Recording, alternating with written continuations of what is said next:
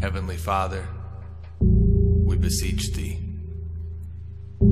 I kneel before You as a member of this age-old craft, praying to You for guidance as I am on a journey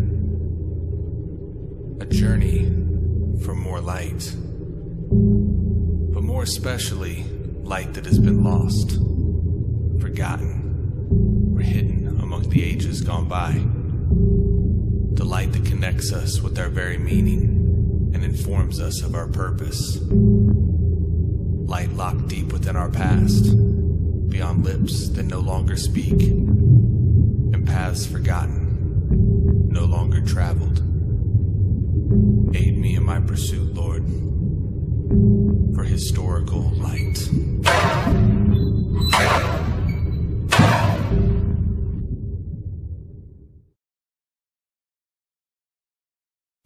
Hey everybody, welcome back to Historical Light, an independent Masonic show focused on the historical events and aspects within Freemasonry. As always, I'm your host, Brother Alex Powers, and I want to thank you for joining us again. Today is episode number 20. The big 2-0 finally made it. And I do want to apologize right off the bat. I feel like I've been doing this a lot lately, but this fall season is really getting the best of me. And once again, I'm a little under the weather. So please give me a little slack today. I do apologize. My voice is a little off and shortness of breath and all, but hey, show's got to go on, so let's do it. It's going to be a great one, though. We do have the infamous Brother Bob Cooper from the Grand Lodge of Scotland. It's going to bring us some great history from over on that side, and it's going to be good all around. So let's go ahead and jump into it like we always do, check in with our friends over at MasonryToday.com and see just what happened in Masonic history today. All right, this is going to be fun on a stuffy nose. Today in Masonic history, John Jellicoe, 1st Earl Jellicoe, passes away in 1935. He was a British admiral. Jellicoe was born December 5th, 1859 in Southampton, Hampshire, England. He was educated at the Fieldhouse School in Rottingdean, and at the age of 13 he joined the Royal Navy and was assigned as a cadet on board the HMS Britannia. Starting in 1874, Jellicoe was assigned as a midshipman on board the HMS Newcastle in the Mediterranean Fleet. He served on a variety of ships in the Mediterranean as he moved up through rank. During the Egyptian War, he was in charge of a rifle company in Ismailia, Egypt. In 1883, Jellicoe qualified as a gunnery officer, and the following year, he was assigned to the gunnery school on board the HMS Excellent. In 1905, Jellicoe became Director of Naval Ordnance. By this time, he had been promoted to the rank of captain. He had also been assigned command over various seagoing commands. On March 8th of 1906, Jellicoe was made aide-de-camp to King Edward. He would continue as aide-de-camp until the passing of King Edward in 1910. During this time, he worked to improve technology in the Royal Navy. Specifically, he pushed for a fire control table. This was a mechanical computer which could calculate firing solutions for the warships. He also made 3rd Sea Lord and Controller of the Navy after being promoted to the Rear Admiral in 1907. After the passing of King Edward, he was promoted again to Vice Admiral and made 2nd Sea Lord in 1912. In 1914, Jellicoe was promoted to Full Admiral. He was then assigned to the command of the Grand Fleet, a fleet of ships that was created specifically for World War I. When the 1st Sea Lord and the 1st Lord of the Admiralty, Winston Churchill, came into a conflict which resulted in both men being removed from the positions, Jellicoe took up sides in the matter, coming down on the side of the 1st Sea Lord. This would be the beginning of the long-standing issues between Jellicoe and Churchill. As the commander of the Grand Fleet, there were no major issues, although there were also no major victories. This was upsetting to the British public. Some historians say that Jellicoe was not aggressive enough. Others blame the actions of the subordinate officers. Regardless of which is correct, Jellicoe was promoted to the 1st Sea Lord in 1916. As 1st Sea Lord, Jellicoe was faced with the serious U-boat issue that was essentially starving Britain. Jellicoe had been 1st Sea Lord for only a month when Lloyd George became Prime Minister. From the start, he was encouraged, mostly for political reasons, to remove Jellicoe as first Sea Lord. After several starts and stops in the process of removing, again mostly due to politics, Lloyd George sent him a letter asking for his resignation in December of 1917.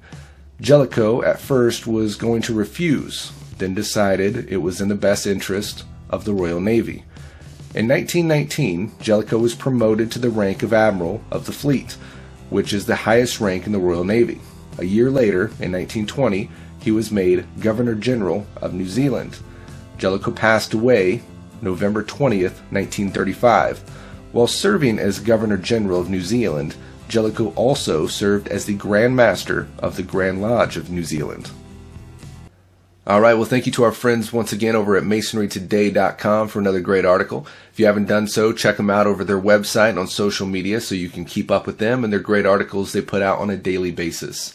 Now that we're through that, let's go ahead and jump over and pay the bills. This episode of Historical Light is brought to you in part by our sponsor, Masonic Revival. If you haven't checked them out before, do so today after the show at MasonicRevival.com. You'll find a great source there for your Masonic lapel pins, bow ties, neckties, and much more. And if you use our promo code, which is all caps, one word, HLIGHT, you'll get free shipping on your entire order. So make sure you check them out today and get some great merchandise. The show is also brought to you in part by viewers like you. If you like what we do here and want to see us grow and continue over time, you can as well support the show through the means of PayPal. You can go to our website, historicallight.com, click on the Support Us tab up in the main menu bar, and you can contribute either one time or in a monthly donation to the show, and we definitely appreciate everything you're willing to offer. It helps pay for the website hosting, the audio podcast hosting, and equipment upgrades. We've been able to get a little bit of that, so we're going to be doing some in-person interviews coming up here soon, and we appreciate you guys making that happen and keeping us around. So thank you so much for keeping the lights on. It is much appreciated. All right, well, bills are paid and lights are on for another week, so that's always a good thing. Now, I mentioned last time in the episode that today was going to be episode number 20. It's going to be an important day, a milestone for us, so we're going to do a giveaway. So if you want to get in on that, get on that list to be part of that giveaway, stick around to just after the interview, and we'll get details to you on where you need to go to get on the list. For now, though, we're going to jump over to the interview portion of today's show, and that's going to be with Brother Bob Cooper from the Grand Lodge of Scotland. Now, please bear with us. We're, doing a Skype interview over to Scotland. We did not get the greatest connection. Audio quality is not horrible, but the video does freeze up quite a bit. I've got to pre-warn you about that. If it kills you too much, you can definitely jump over to the podcast version and listen to it there. But bear with us. We're at the mercy of technology, so what can we do? But let's jump into the episode, or to the interview portion of the episode, and I hope you guys enjoy. We'll see you right after.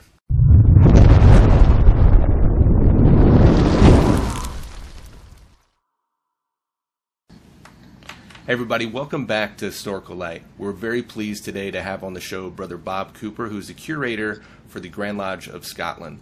And Brother Bob, if you don't mind, I'll go ahead and hand it over to you if you want to introduce yourself, about your background. Sure, will do, Alec. Firstly, thank you very much for inviting me onto the show. I've been employed by the Grand Lodge of Scotland now for coming up for 24 years as the curator. So I look after the Grand Lodge of Scotland's museum and library, and that includes the archives and some very fascinating old documents, which we'll probably get around to talking about very shortly. In terms of my Masonic membership, I became a Freemason 35 years ago when I joined the Lodge of Light, 1656, Edinburgh. I subsequently affiliated to and became Master of Lodge Edinburgh Castle, number 1764. And thereafter, I affiliated to and became Master of Lodge Sir Robert Morrie, 1641. And that name is significant. I'll explain why later. And our Premier Lodge of Research in Scotland. And also, I had the great pleasure to be installed as Master of Lodge Quater Coronati in London, which, of course, as you know, is the Premier Lodge of Research in the world. And so, yes, I've been very involved in all sorts of aspects of Masonic research, Masonic history, but I'm particularly interested in early ritual, philosophy, and the esoteric content of early Masonic ritual and Masonic references generally. As well as that, I'm also very interested in other non-Masonic esoteric societies that exist or existed in Scotland, and that will be an important point to make later about the existence alongside Freemasonry in Scotland, the origins which I'm almost certain spring from the very different socio-economic, cultural differences that Scotland has from virtually anywhere else. So that's a very brief background to me. I don't know if you've got any other particular questions, but that's the basics, if you like. Wonderful.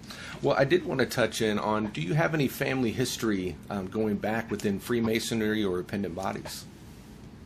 Well, the short answer is no, none whatsoever, none that I've ever been able to establish.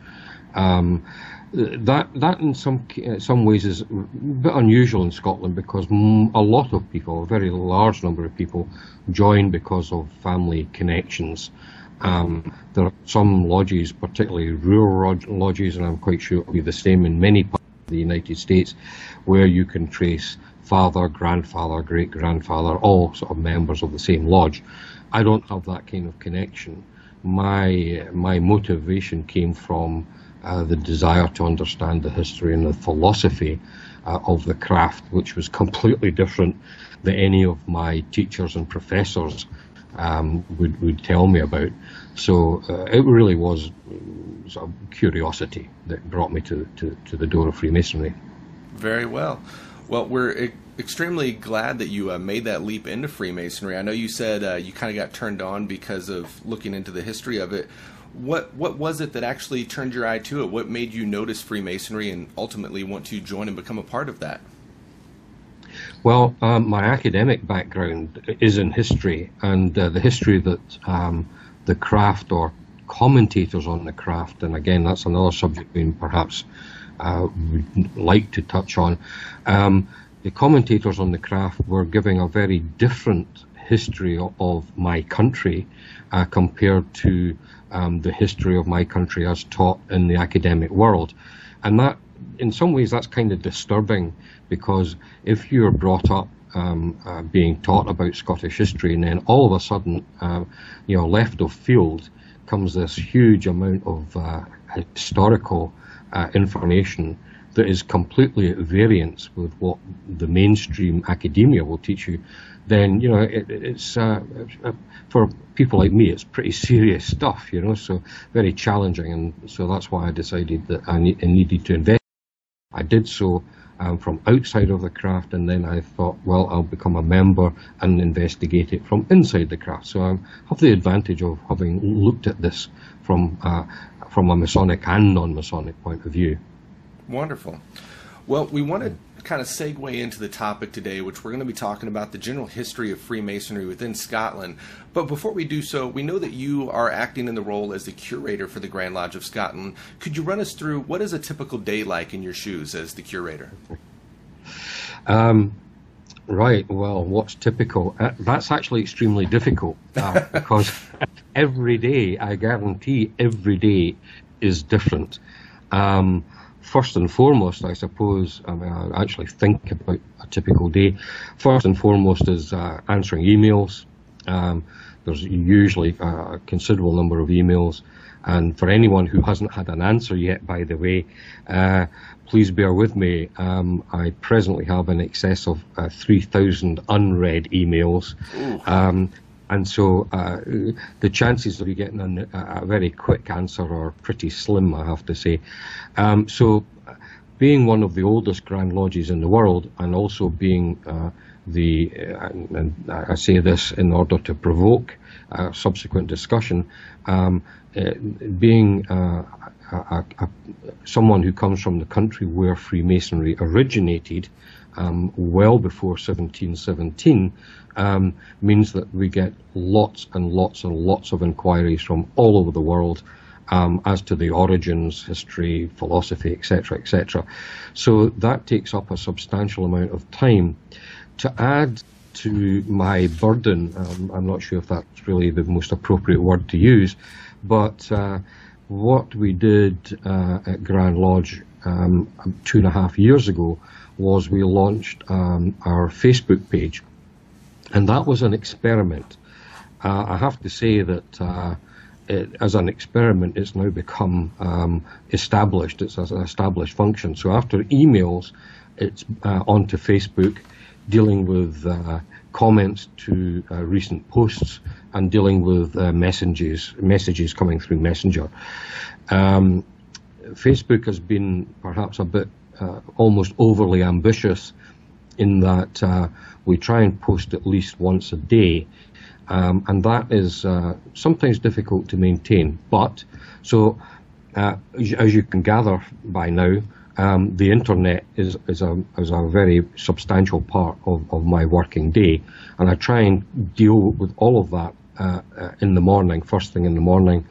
And then what usually happens is we have visitors after that, visitors from all over the world. And we live in an era of budget airlines, cheap airfares, and of course we are also in the situation where the pound sterling isn't doing terribly well against other currencies. So Scotland is now a very cheap place to visit compared to 10, 15 years ago. So we have a very large influx of your countrymen from the United States, but also very substantial numbers coming from Europe. And the third effect, the third cause, is what we're calling the Outlander effect, where lots of cable TV films and programs are being made, shot in Scotland about Scottish themes.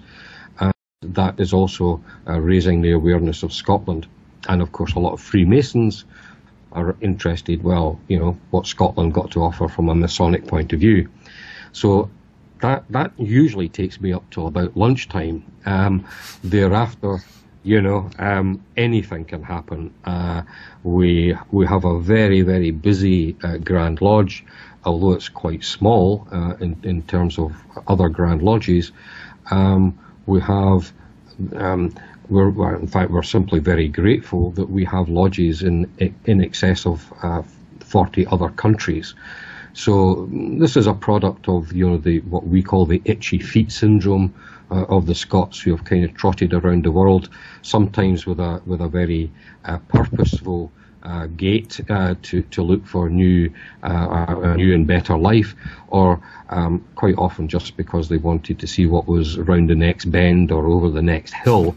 And wherever they ended up, you know, we have a saying in Scotland that wherever Scots settled in numbers, the first thing they would do when they settled would be to build a kirk.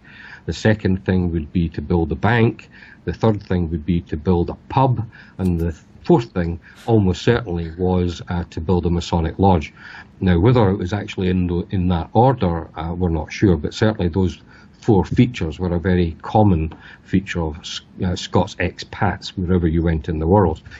And so for that reason, the Masonic lodges and Scots generally have carried Scottish culture all over the world. And when I say culture, that's a completely huge subject in its own right, but they have carried Scottish culture, and particularly for our purposes, Scottish Masonic culture all over the world.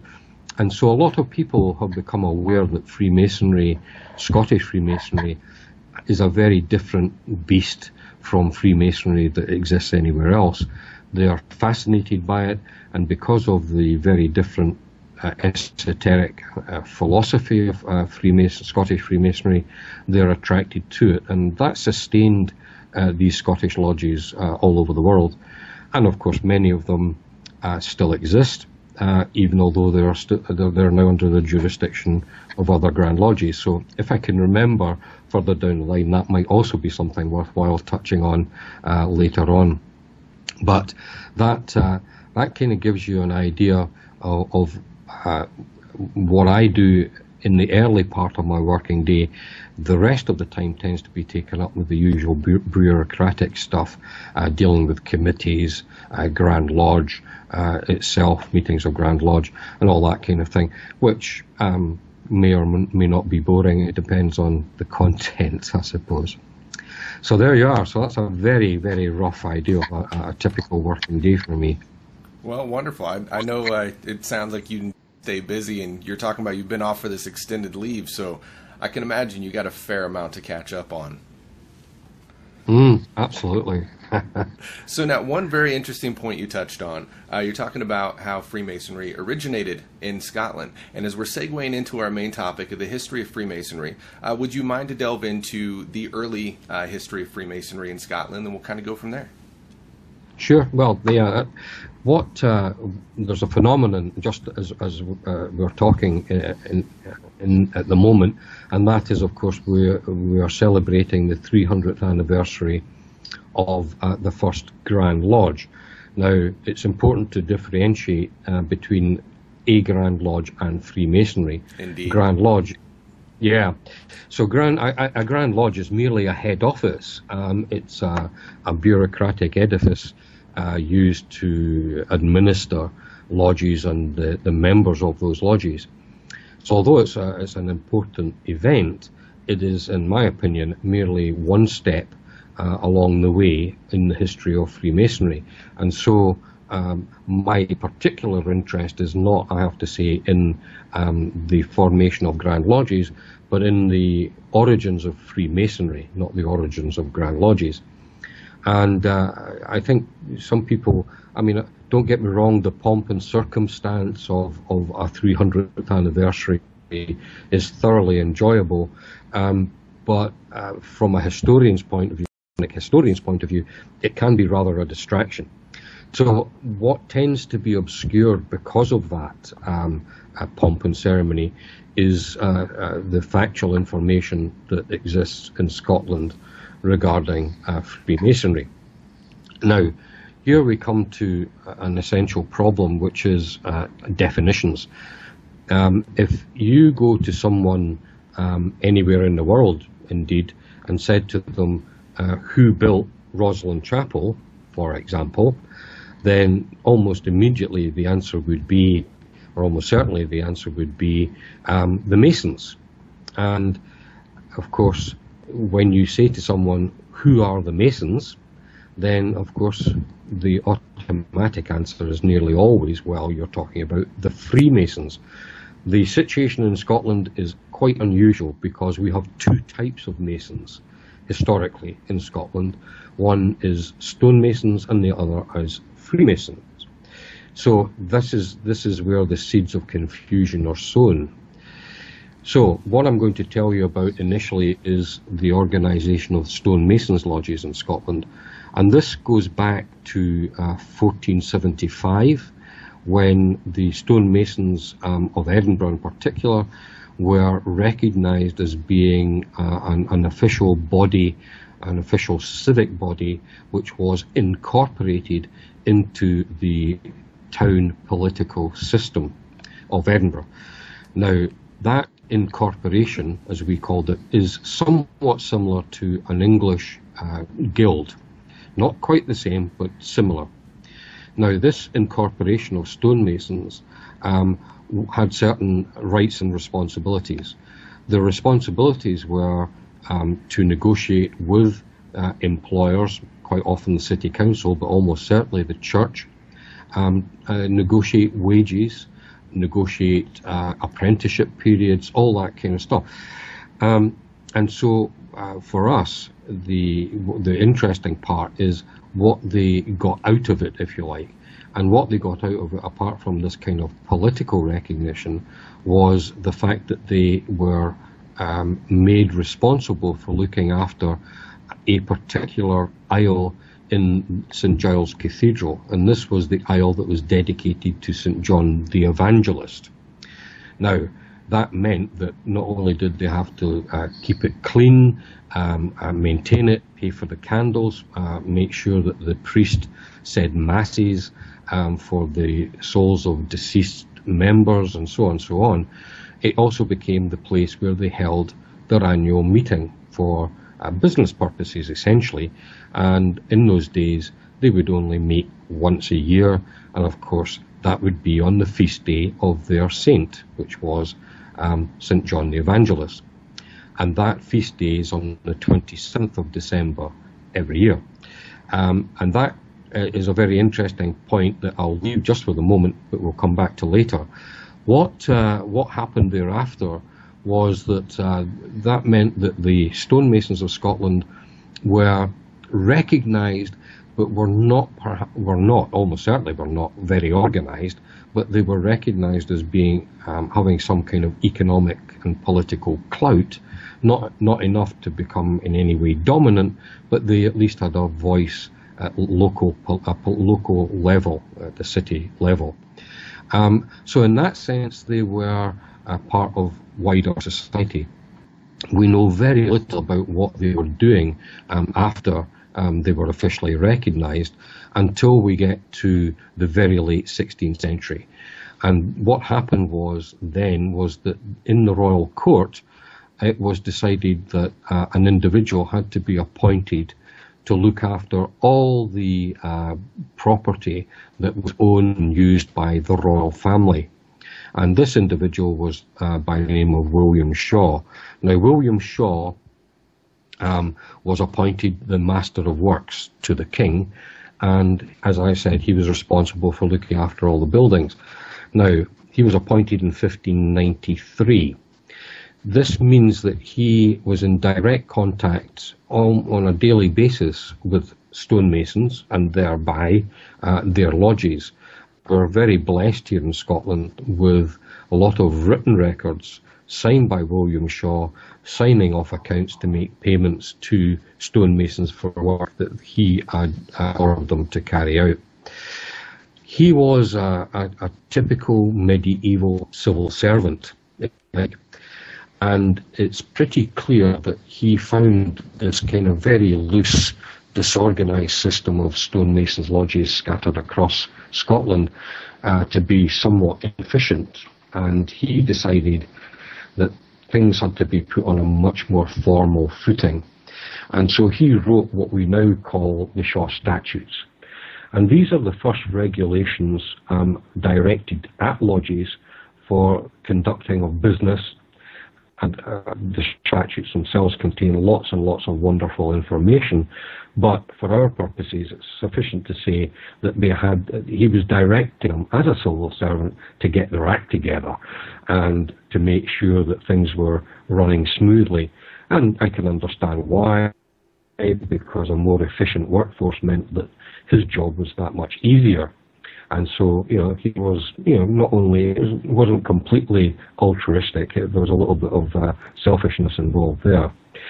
However, for the very early history of Freemasonry, the effect was dramatic, because by formalizing the existence of a lodge and demanding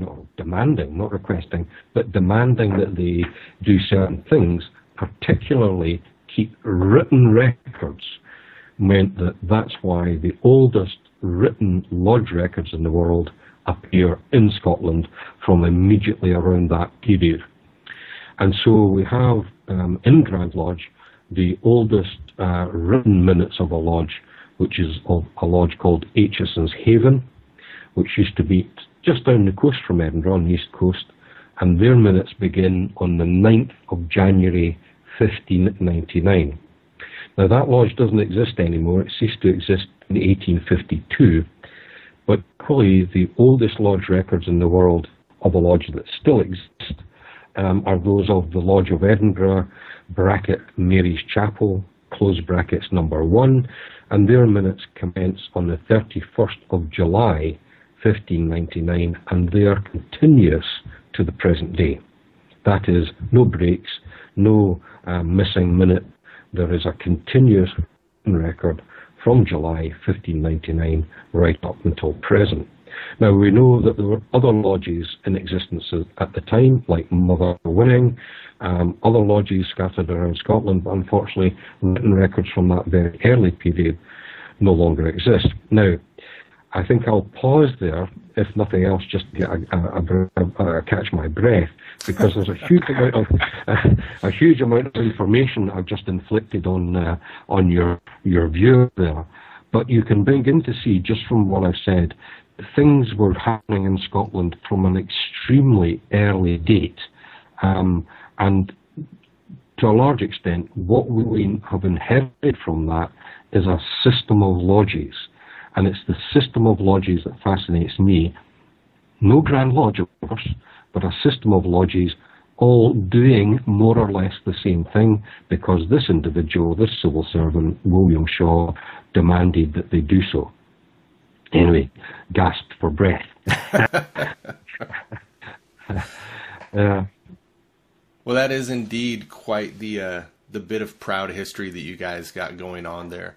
Now, getting into Freemasonry, how quick was it that you really realized your passion for the history of this and that you wanted to pursue this as really your studies within the craft? Well, yeah, I mean, my problem was in trying to understand, well, why is it that stonemasons, Freemasons are being considered in such a specialty? Because there were other trades that were also incorporated into the city political and economic system. So you had Baxters, which is Scots for bakers. You had Lobsters, which again is Scots for weavers. You had butchers, barbers, all these people, all these groups, essentially trades. They were all recognized as being essential to the economic well-being of the city. So, you know, they also had a very similar status to that of stonemasons. My puzzlement came around from, well, why is it that the stonemasons, Freemasons, were considered to be so important, whereas the others were not? Now, from a Masonic point of view, this comes it comes into very clear focus when we compare the stonemasons with all these other trades. An incorporation, or a guild, if you like, was essentially a bureaucracy that was expected by the city elders to look after the affairs of their trade, to make sure that nobody stepped out of line, basically, and everybody was trained properly, that wages were not excessive, all that kind of thing. The problem with the stonemasons was that their incorporation included other trades, not dissimilar from stonemasons, but you had other people involved in the construction industry, like glaziers, carpenters, that kind of thing. They were involved in the incorporation. The other trades, like the bakers and the butchers and all the rest of it, were exclusively for people from that trade.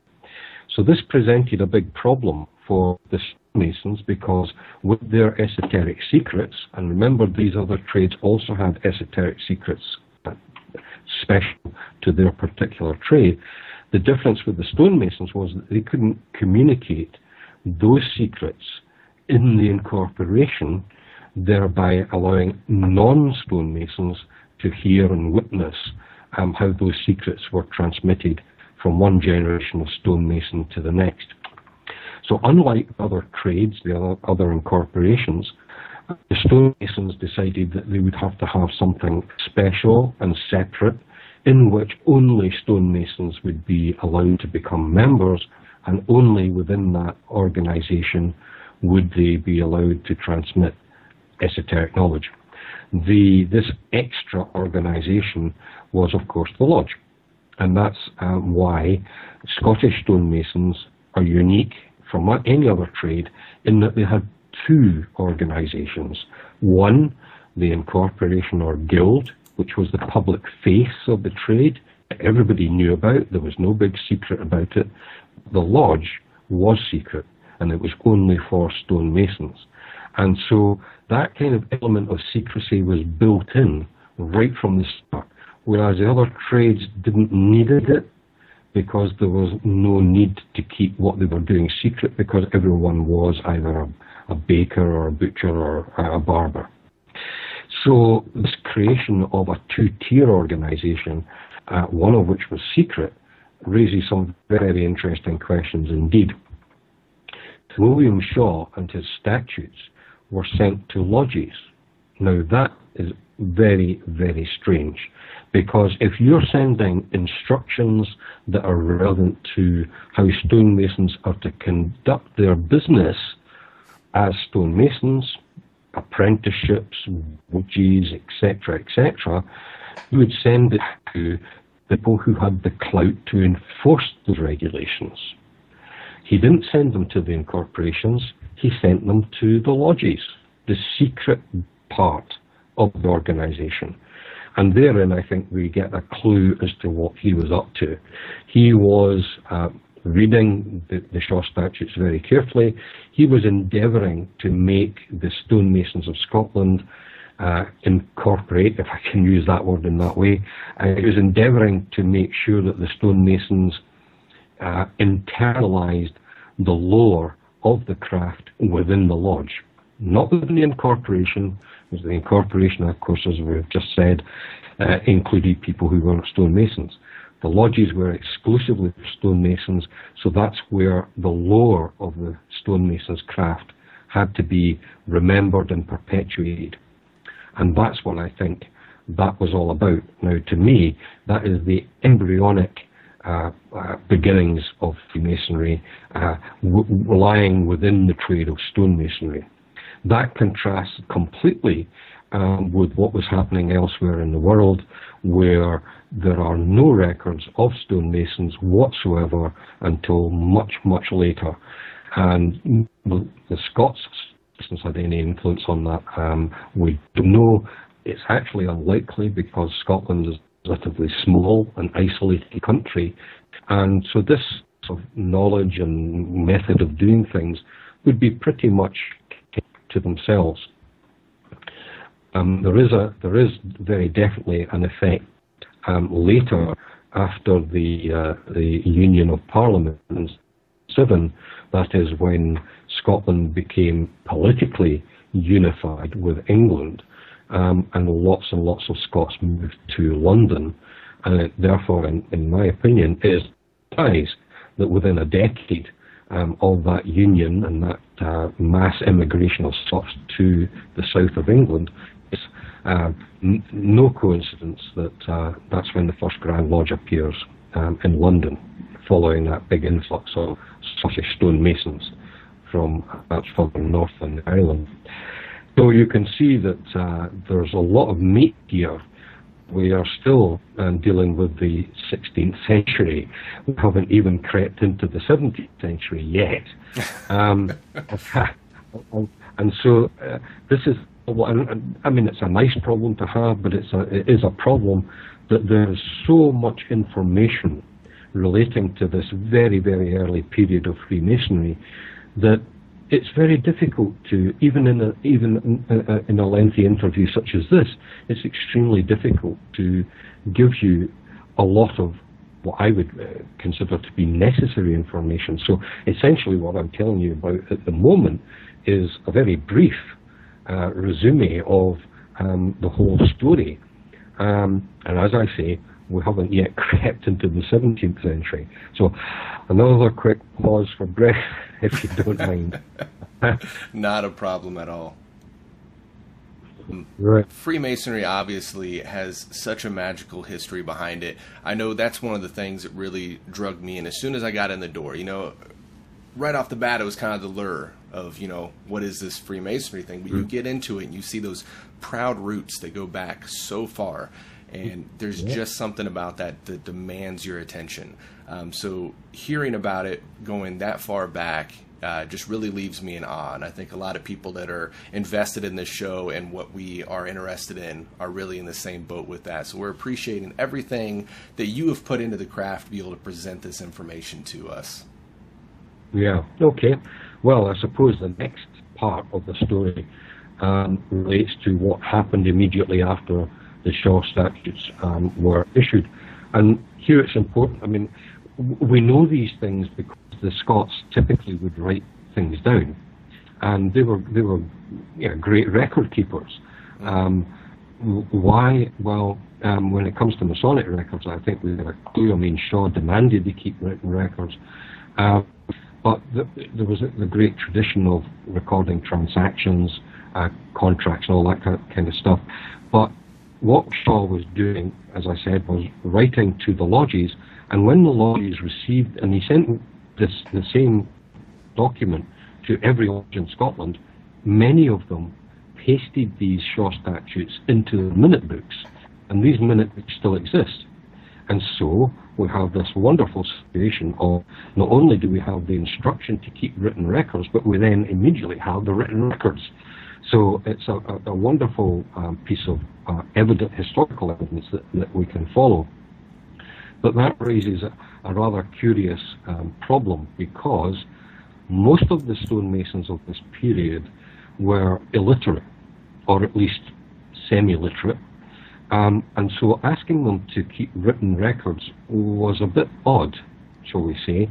And I suspect we know part of the answer, and also one of the nice, neat steps following that, is that if you are illiterate or semi-literate, but you have someone who's very senior to you telling you to keep written records, and telling you, well, if you can't write them down, you will find someone who... then immediately you're having to go outside of the lodge system to have someone record your written transactions, your written business. The present theory is that the lodge would have a secretary who's in charge of a book, who after every meeting would have to go to a lawyer, or a writer as they're called in Scotland. He would take them to this writer, lawyer, and ask him to record the salient points of the meeting. And that's why we have records of the entrance of apprentices into the lodge records, people being made fellows of craft.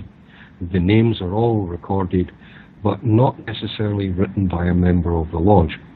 So what's happened as a consequence of Shaw's instruction is that someone outside of the lodge, the secret lodge, has got knowledge of this secret organization. Interesting.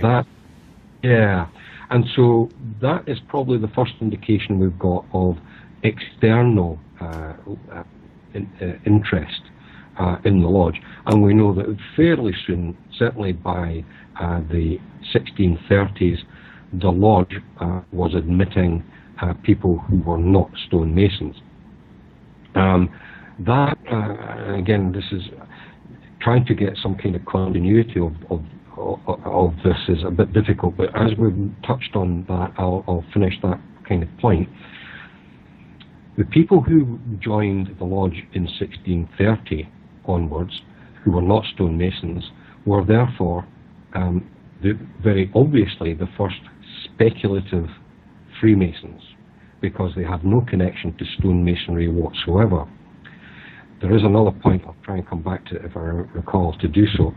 However, that means, and we all know of this individual's name, Elias Ashmole, who's quite often claimed to be the first speculative Freemason in the world, because he was initiated in a lodge according to his diary, not according to lodge records, but according to one entry in his own diary.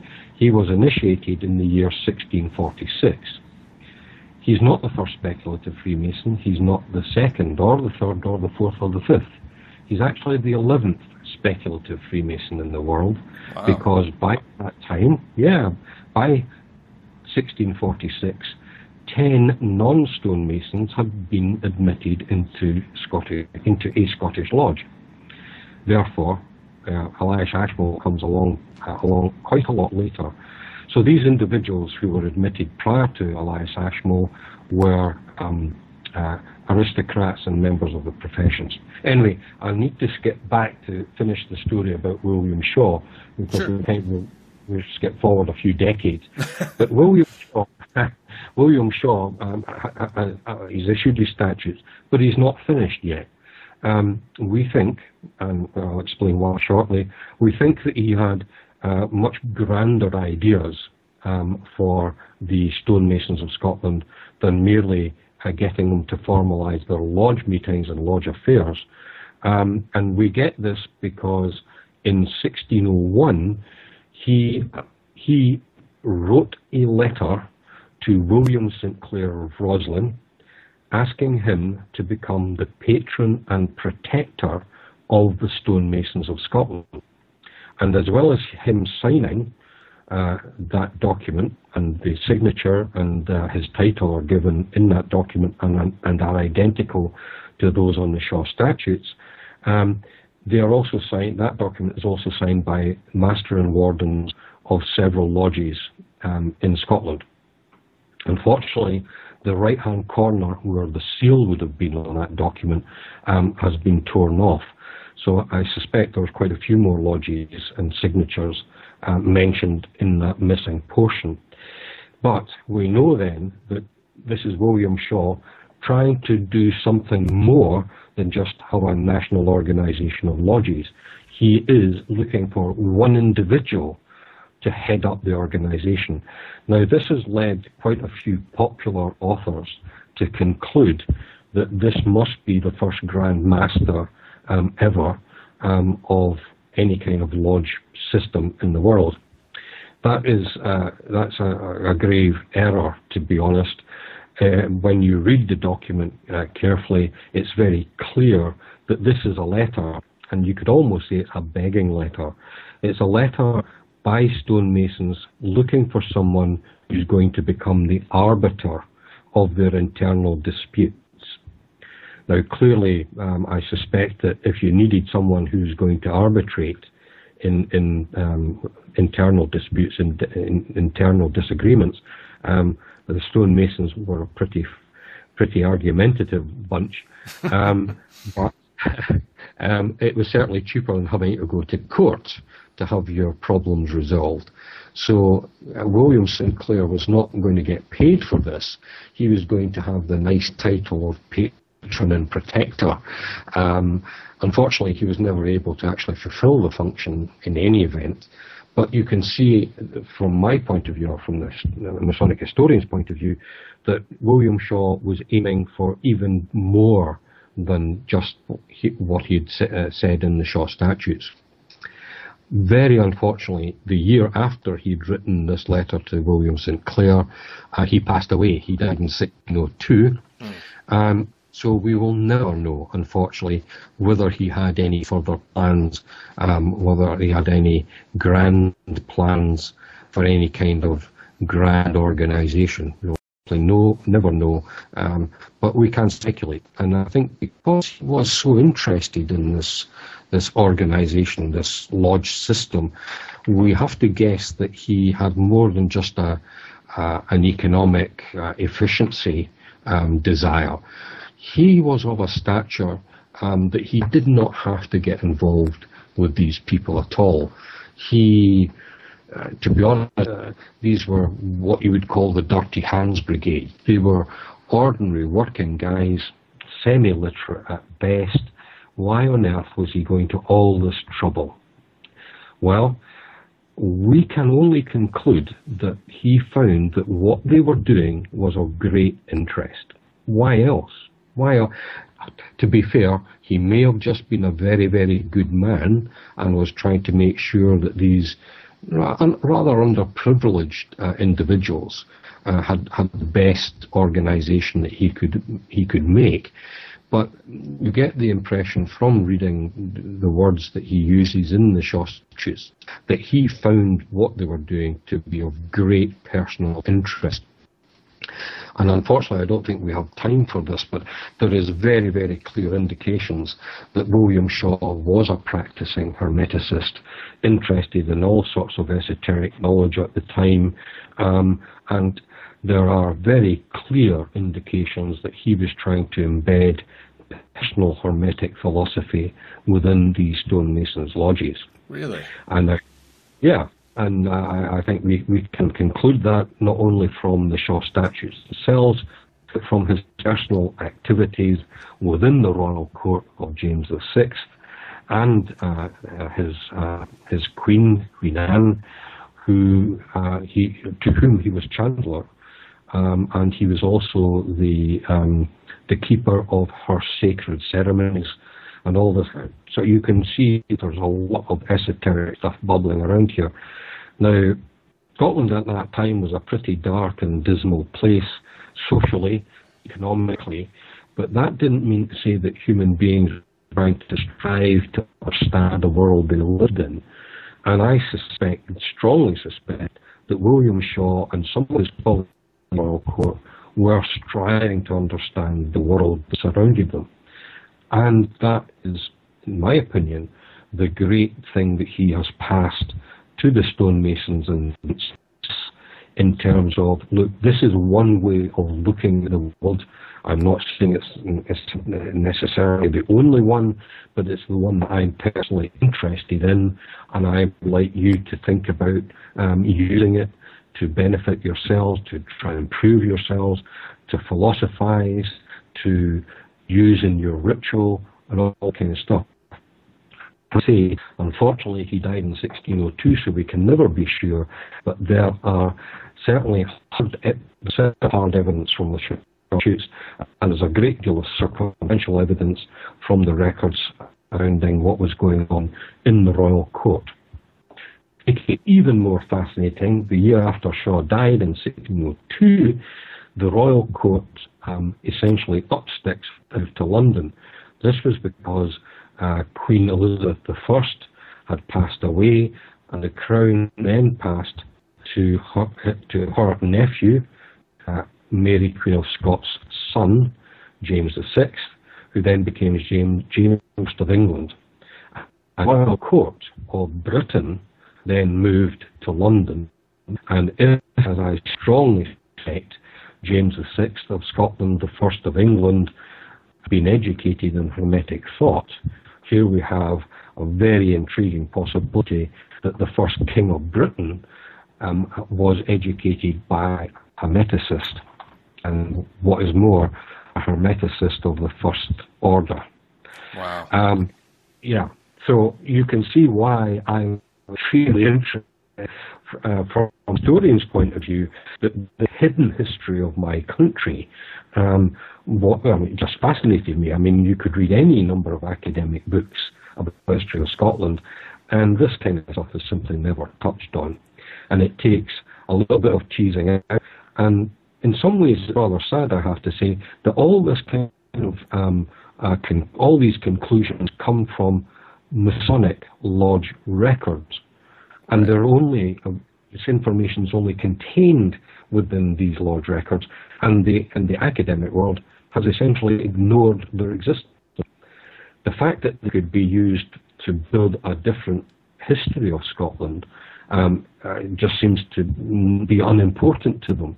But even then, I mean, these are important social documents because of the names that people, the names of people being recorded, their activities, their places. So there's more than just a general history of Scotland here. There are all sorts of different strands that could be pulled out. Social history, economic history, even geography can come into play here. But as I say, the academic world has simply not picked up on this, which is rather sad. So William Shaw is dead. The king, who would have had some knowledge of his activities, has moved to London, but the lodges continue to exist in Scotland. Now, this must have caused them a problem, because the guiding light, William Shaw, has gone, the royal court has gone, there is no real focus of power for them, they have got no patron and protector. William St. Clair of Roslin has run away to Ireland, so they're left on their own. So what do? Well, William Shaw left them a wonderful legacy. He left them the Shaw statutes. And these Shaw statutes were so important to these lodges that they had included them and added them to their lodge minute books, their written records. And that's what guided the Scottish lodges for the remainder of the 17th century. And we can see that because they kept these written records when a lodge was founded or came into being, they immediately started to keep written records. What seems to have happened is, of course, inevitably, because there is no one individual saying, oh, no, you're afraid from rule number 20, get back in line, it began to drift in terms of local custom and practice. And so when we find that, a stonemason's lodge that rigidly applied Shaw's statutes remained very much the same kind of lodge that existed in his time, other lodges drifted further away and started to admit people who weren't stonemasons. And that gets me back to this point about these first 10 speculative Freemasons. When you became an entered apprentice, that simply meant, in Scottish stonemasons terms, that an apprentice was or apprentice's name, and to whom he was apprenticed was entered into the lodge records. So that's where the term entered apprentice comes. The apprentice was entered into the lodge minute book. He was entered into the lodge at the age of 14. That was the age everybody, all the other trades were the same, was the age that you began your apprenticeship. The childhood was a very short period in one's life at that time. You became an apprentice at the age of 14, you served your apprentice for 7 years, and you became a Fellow of Craft, in the Lodge records again, you became a Fellow of Craft at the age of 21. And we know in the Western world that the age of 21 was for many years the age of maturity, the age you got the keys to the door, etc., etc. So you see exactly why, in some ways, an apprenticeship would last 7 years, because it took you to the earliest year you could be considered to be a full-fledged adult, someone who's 21. However, this is where we go back to our 10 speculative bureaucrats, etc. You couldn't expect them to come along to a meeting and be made an entered apprentice and then be told, well, come back in 7 years and we'll make you a Fellow of Craft. It was, oh, these aristocrats, I'm not going to stand for that. So there was a problem. You could imagine that if you were a stonemason in a stonemason's lodge and some outsider suddenly came along and got the degrees of entered apprentice and Fellow of Craft all at the same time, I wouldn't be best pleased. Excuse me, I would think. I'm a member of this lodge, I'm a stonemason, and I haven't got my Fellow of Craft degree yet. Who are these characters to appear on the doorstep and get both degrees all at once? It's not right. They're not even stonemasons after all. But of course, the Scots had an answer for that one. The answer was, well, they made them pay through the nose for the privilege of getting all the degrees at once. Yeah. So people who were not stonemasons had to pay a substantial amount more than stonemasons, and I think that was where they got around that particular problem. We now know, and again, this is simply a matter of looking at the lodge records, we now know that many lodges became mixed lodges during the 17th century. The classic example I will mention is the Lodge of Aberdeen, which was formed in 1670. And in that year, a roll of members was produced, and 20%, slightly under 20% of all the members were stonemasons. So most of the membership were actually non-stonemasons, and these included dukes, earls, marquises, lords, professors of mathematics, ministers of religion, and also much humbler occupations like college makers. Wow. Yeah, all in the same lodge. So you can see that there's two consequences of this. One is for our Masonic history, where you can see that the egalitarian nature of craft today was already in existence well before the existence of any Grand Lodge. So you have great and the good, in fact, not even just the great and the good, but the ultimate powerful people of the land were living in an environment where our people were illiterate. And this really within these lodges. And so there must have been an attraction for these non-stonemasons to join these lodges, and in fact there must have been a considerably more than an attraction. There must have been a fascination, an obsession almost, to the point where they came to dominate these lodges. And again, at a point where you've got lodges where there are no stonemasons at all. The classic example of that is the Hawkfoot Lodge, which came into existence in 1702. It was founded by many of the landed gentry, and there was no stonemasons involved whatsoever. So this appeal of Scottish lodges to non-stonemasons have become very powerful indeed the further we go into the 17th century. And the question must be, why?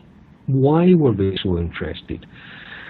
We'll never know, I don't think, for sure, because very, very few people wrote about their interests in that sense. But if you were someone highly educated, as most of the aristocracy were, they were educated in Latin and Greek and all this kind of stuff, and yet you had this bunch of ordinary working guys who were the only ones that could build churches, castles, palaces. How could they do that without any kind of education at all? And I suspect part of that was the reason why these people joined the stonemasons' lodges, just to try and find out what they knew. What was it that they had? What knowledge did they possess that allowed them to such magnificent structures when the outsider, the extremely well-educated aristocrat, didn't have a clue how to build anything? So what was it the stonemasons had that nobody else had? As well as that, we can't discount an element of voyeurism, where slugging it with your inferiors might have been an attraction as well. Having said that, I don't think that was a prime reason, because, as I say, they came to dominate lodges, and the stonemasons were squeezed out. So they took over lodges, and they made the lodges their own, if you like. And so there was much more to, I think, than that. However, we then have to ask, well, what was it that they were doing? And I think my time must be nearly up, is it? I want to sort of we are getting a little late in the hour, but if you want to go ahead and finish up, and I kind of wanted to inquire, there is so much information here, if you'd actually be willing to come back on for another interview to kind of pick up where we left off. Sure. Right, so what we'll do is we'll wrap this up, I think, in the sense that get to the very early part of the 18th century, where you have a national network of lodges from the north of Scotland to the southwest to the southeast. They all seem to be doing pretty much the same thing, but they have local differences. And these local differences are not terribly important in the scheme of things, but it looks very certain that there are variations in their ritual, there are certainly variations in their regalia, and all the rest of it. So what happened, and this is, again, the beauty of it for me, is that the differences, even though it's a national network that we're all supposed to be doing exactly the same thing, when the Grand Lodge of Scotland was founded in 1756, they were allowed to continue their local customs and practices. And so that's why if you come to a Masonic Lodge in Scotland, you will find every lodge has got its own colour. And what's more interesting to the likes of me is that every Scottish Masonic Lodge has the right to devise its own ritual. Wow. There is no standard ritual in Scotland. So on that point, I think we'd probably pick up on another interview later. That is quite the mic drop to leave it on. So I hope everybody is intensely awaiting the next time we have you on to pick that conversation up and delve a little bit deeper into that. But for now, I do want to hand it back over to you for any final comments or plugs on any books or anything you'd like to advertise, and then we will wrap it up for today. Sure. Gosh, I'm really not. I'm too busy after all these kind of personal sort of matters. I wish I had a secretary who could deal with all these things. But if you're in old news, you can always look at my website. That's robertldcooper.org. And you'll get a list of some of the stuff I've done over the years. But I have to say it's pretty out of date because I've been too busy with the Grand Lodge Facebook. So if you're interested in reading a lot of history, snippets of information about Lodge history, Scottish Lodge history, Scottish history sometimes, all that kind of good Masonic stuff, have a look, go to Facebook, search for the Grand Lodge of Scotland, and you'll come across our Facebook page. No problem at all. And that's probably the best sources I can suggest that you look at. In terms of other ongoing things, what we'll probably try and do is I'll try and pick up at a later date when I get back to you of a bit more of a polished delivery of such matter for you. Okay. Not a problem. We'll make sure we have those links and everything available on the site so all of you can easily get access to that. And we want to thank you, Brother Cooper, for coming on the show and sharing that deep passion you have for the history of the craft. It definitely radiates through your words, and we are deeply appreciative for all the work that you've done in the craft and for coming on the show today to share that with us. So we eagerly await to have you on the show again and pick up where we left off on this great history from Freemasonry over in Scotland. Okay. Well, thank you for inviting me on to the show. Great. Thank you, brother. You take care. We'll talk to you soon. Sure. Bye for now. All right. Well, I hope you guys are enjoying that so far. I do apologize for the video quality. Like I said, we had a bad connection with Skype. We're at the mercy of technology. Just not a whole lot we can do about that. But the information behind it is great. So that does conclude part one with the interview with Brother Bob Cooper. Definitely keep your eyes out. We're going to have him back on very soon to continue that conversation with part two, and hopefully we get a little better video connection for that one. But for now, we're going to direct you guys over to the Facebook group. That is the Historical Light Masonic Research Group on Facebook, and you're going to need to go there to both partake in the conversation for today's episode and to get your name on the list for the giveaway. Now, the giveaway is going to be a package of several Historical Light items. It's our way of saying thank you, we love you guys, and we really appreciate your support and keeping us around. So if this goes over well, we'll do some more in the future here, but go there, submit your name, and we'll get you on the list, and we're going to be doing that giveaway later this week. We'll probably give it a few days to let some names build up, and then we'll do a random draw and send out a prize package to the lucky winner. So thank you guys so much for all your support and keeping us around. It is sincerely appreciated. And that wraps up episode 20. So like I said, hit us up on the Facebook group to get in on the conversation and submit your name. And we will see you there until next time when we continue our quest for Historical Light. Take care.